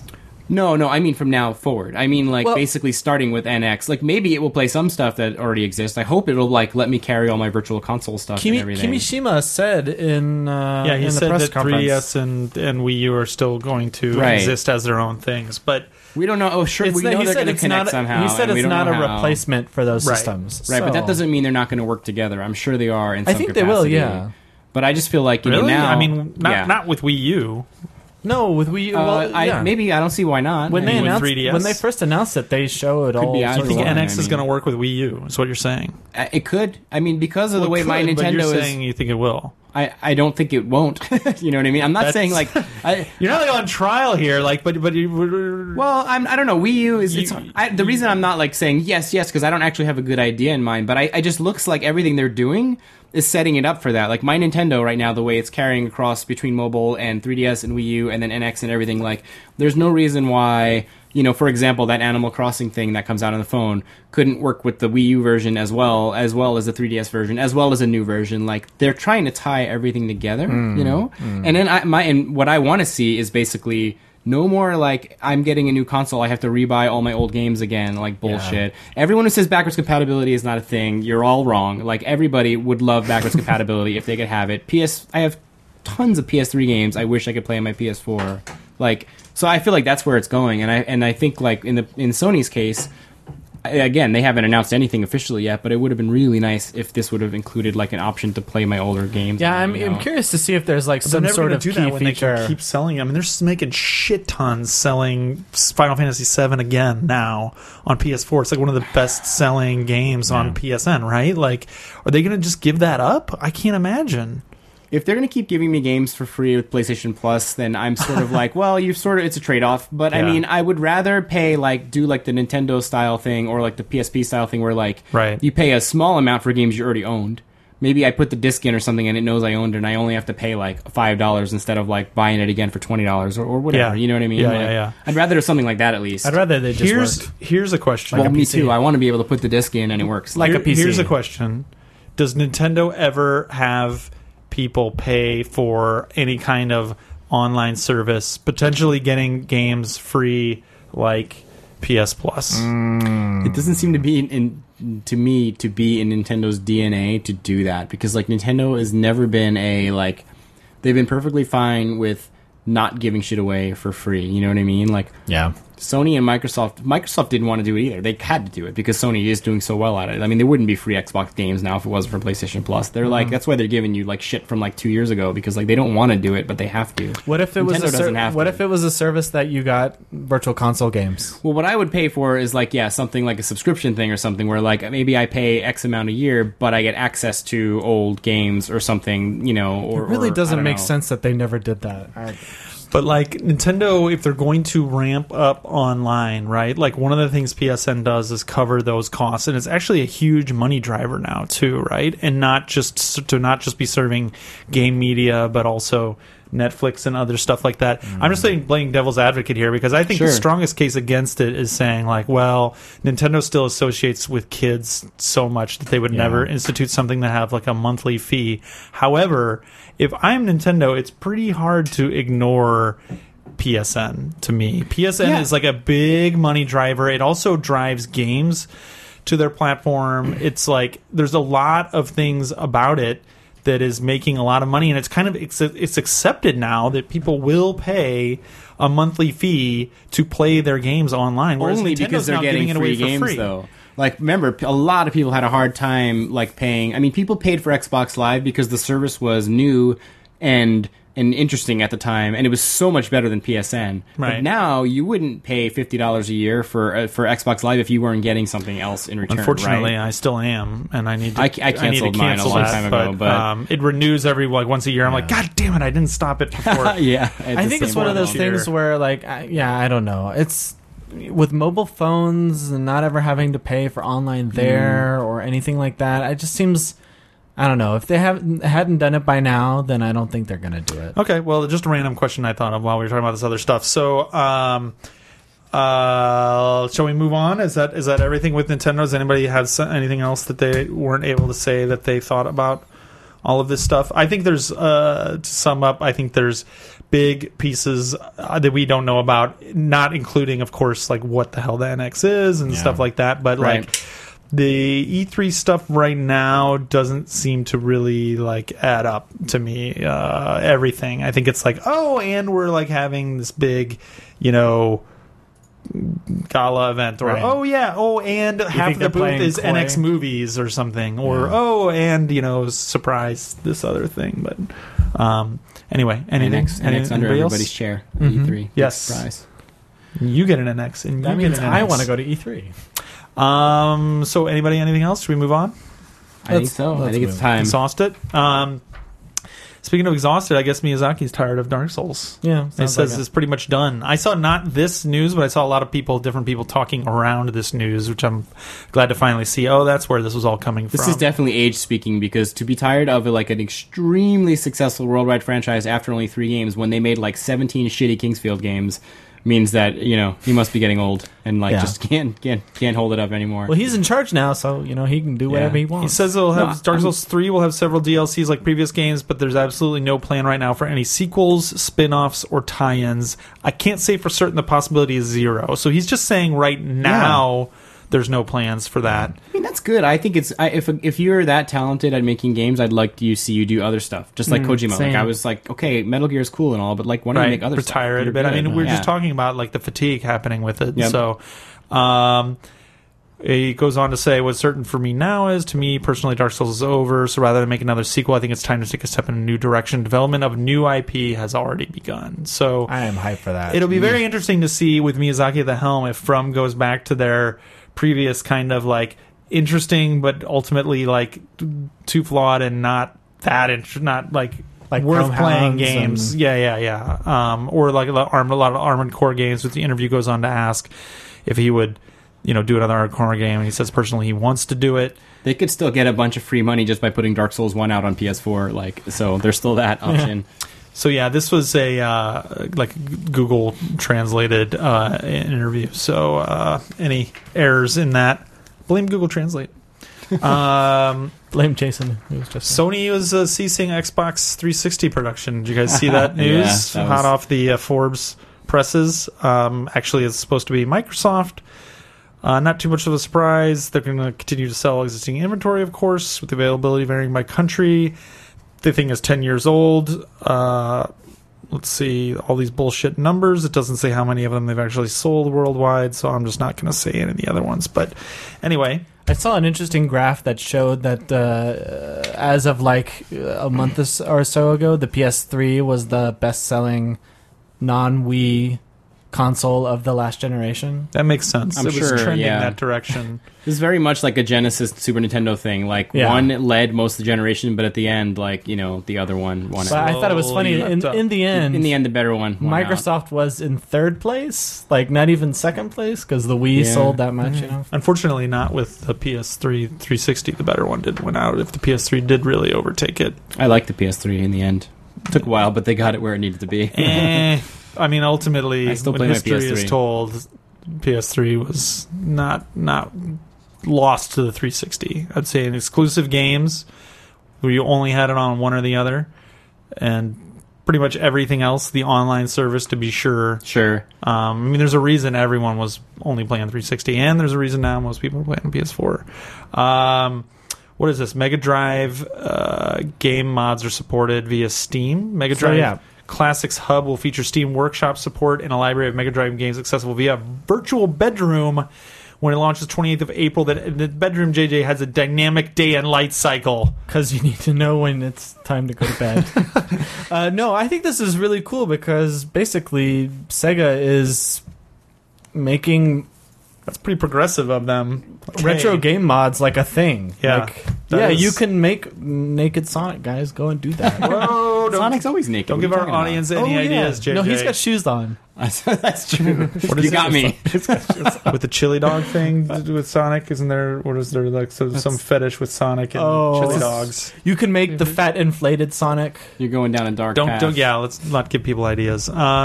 So Street Fighter V breaks records at EVO 2016 with more than 4,000 competitors. That's awesome. I don't know how they're going to whittle all those down in the same amount of time, but it's going to apparently take 2 days to get through all the pools. Oh, really? Instead for just of 1 pools? day. Yeah. Wow. That's interesting because the game itself, I think, is not selling as well, but that's great. I think EVO is more popular than ever. I think what it is that the game didn't sell as well, but it sold to the hardcore. It has the potential more than most, I think, to be like a long running thing. I think it's going to just slowly build and build. I do still see people talk about Guile is coming out soon. I see lots of talk about it. Somehow managed to not make him look awful.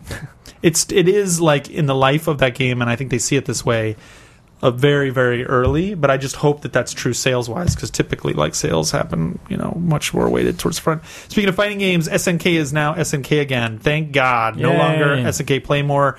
They even brought back the old slogan, "The future is now." Nice, which is pretty cool. Yeah, man. Maybe they'll have like 100 Mega Shock. Mega Shock. 100 gigs a big game or something like that. This makes me feel good.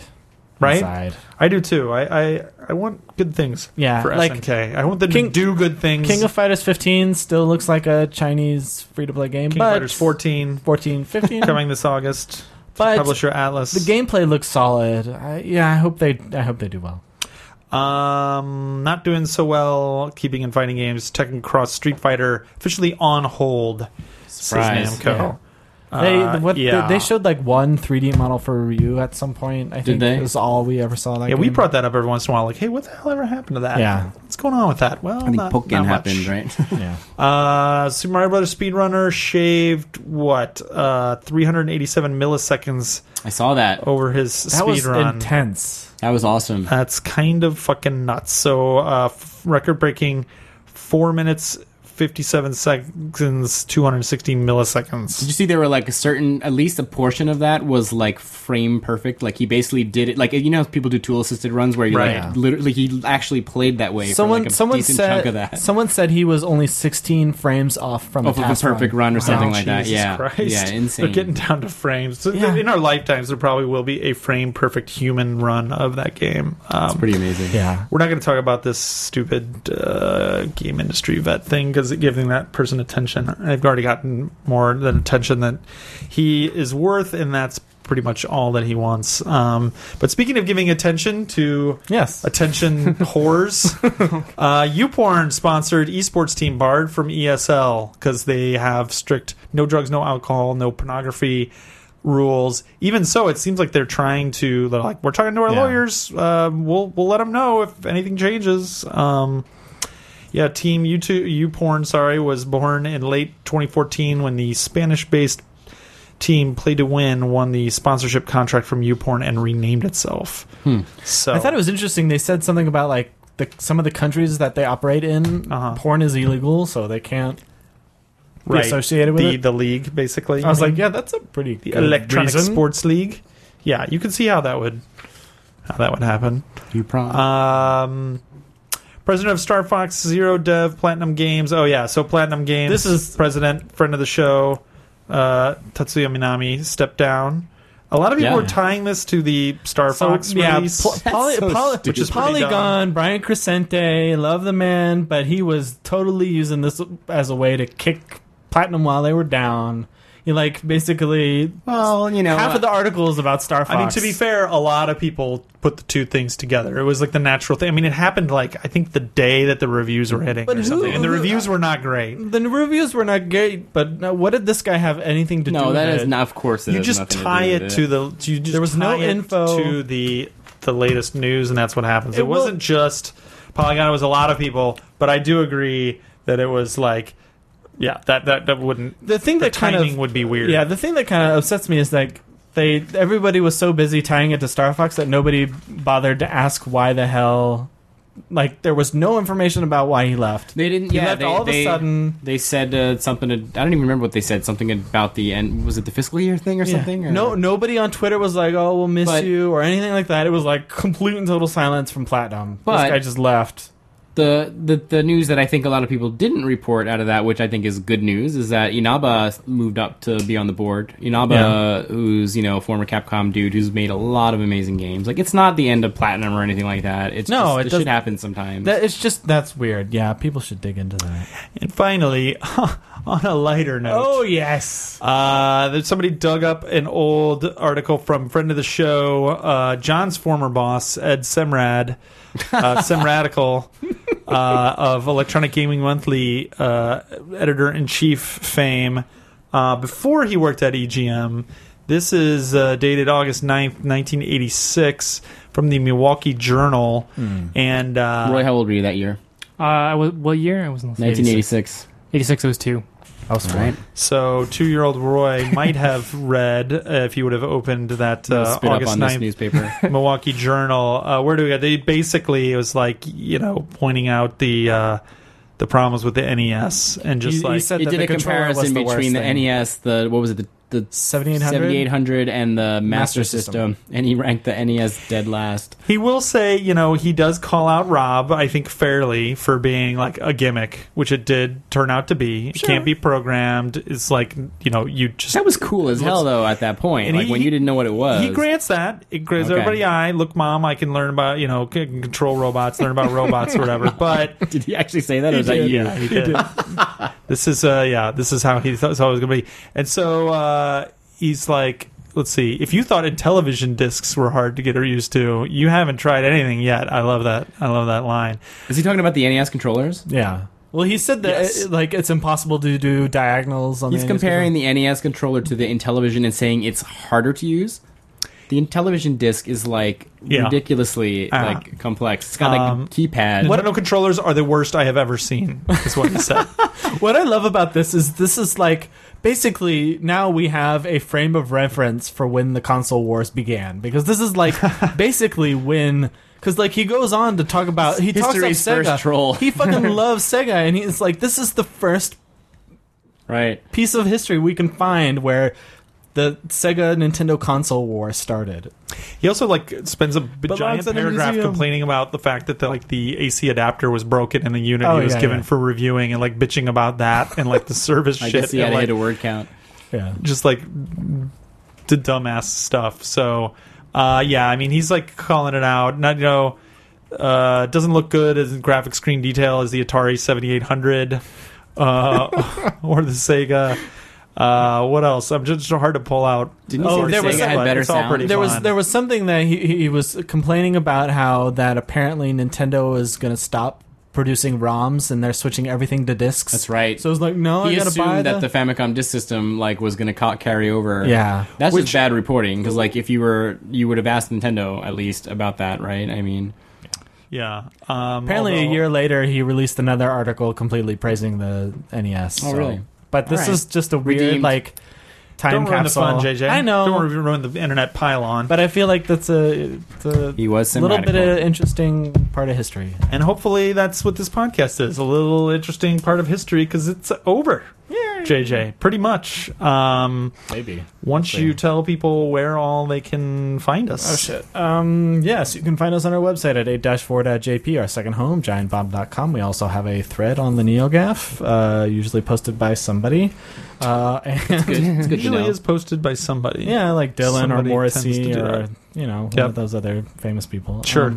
Where you can find us on iTunes, give us star ratings. Someday we might read those again. We'll surprise you. We'll say that Come out every of nowhere. episode until we finally do. That's right. Yes, we have a Twitter at 84play. We have a Facebook. Go there. My personal Twitter is SBRSK. Justin Epperson on Mark MacD. John TV. On Instagram, I said. At Kotori. And I think that's about it. So, JJ, you're so talky today. Why don't you take us out? Give me a second here. Sure. For us, the devil is real, the temple keeper said. I think that is why the wars among our people ceased. Everyone that fought in the Great Sealing War had a common enemy. Link sat on a chair cushioned in red velvet. He casually pushed a lock of strawberry blonde hair out of his face as he listened to the old bald priest drone on.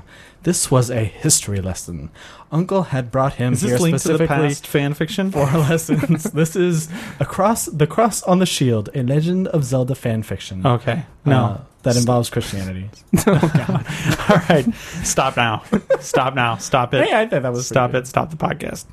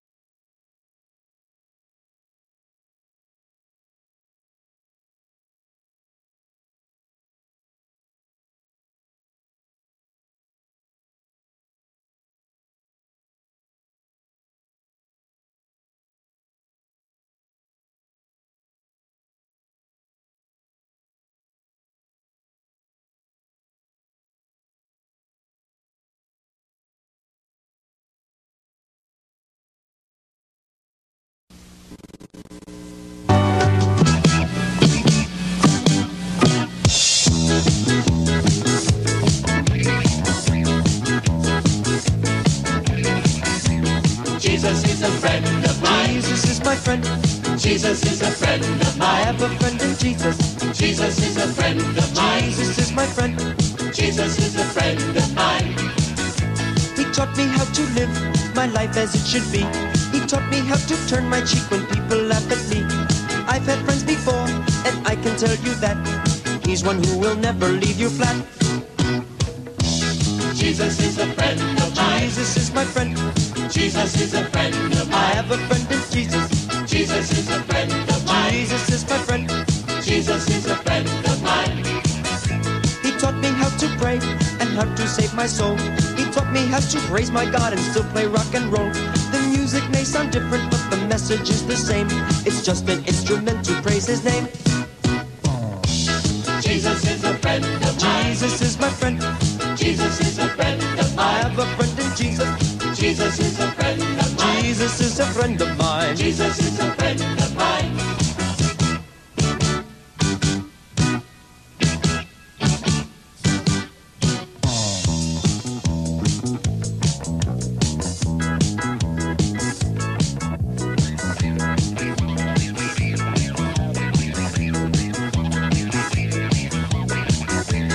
Jesus is a friend of mine.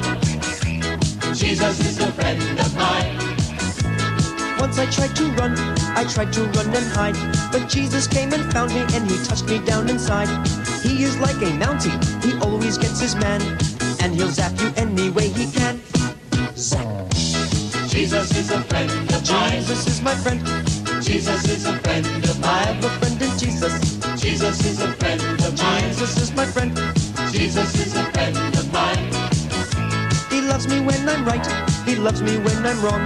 He loves me when I waste my time by writing silly songs. He loves me when I'm quiet and I have nothing to say. He'll love me when I'm perfect if I ever get that way. Jesus is a friend of mine. Jesus is my friend. Jesus is a friend of mine. I have a friend in Jesus. Jesus is a friend of mine. Jesus is my friend. Jesus is a friend of mine. I have a friend in Jesus. Jesus is a friend of mine. Jesus. Jesus is a friend of mine. That's terrific, Sal. Thank you very much. Beautiful, beautiful. Well,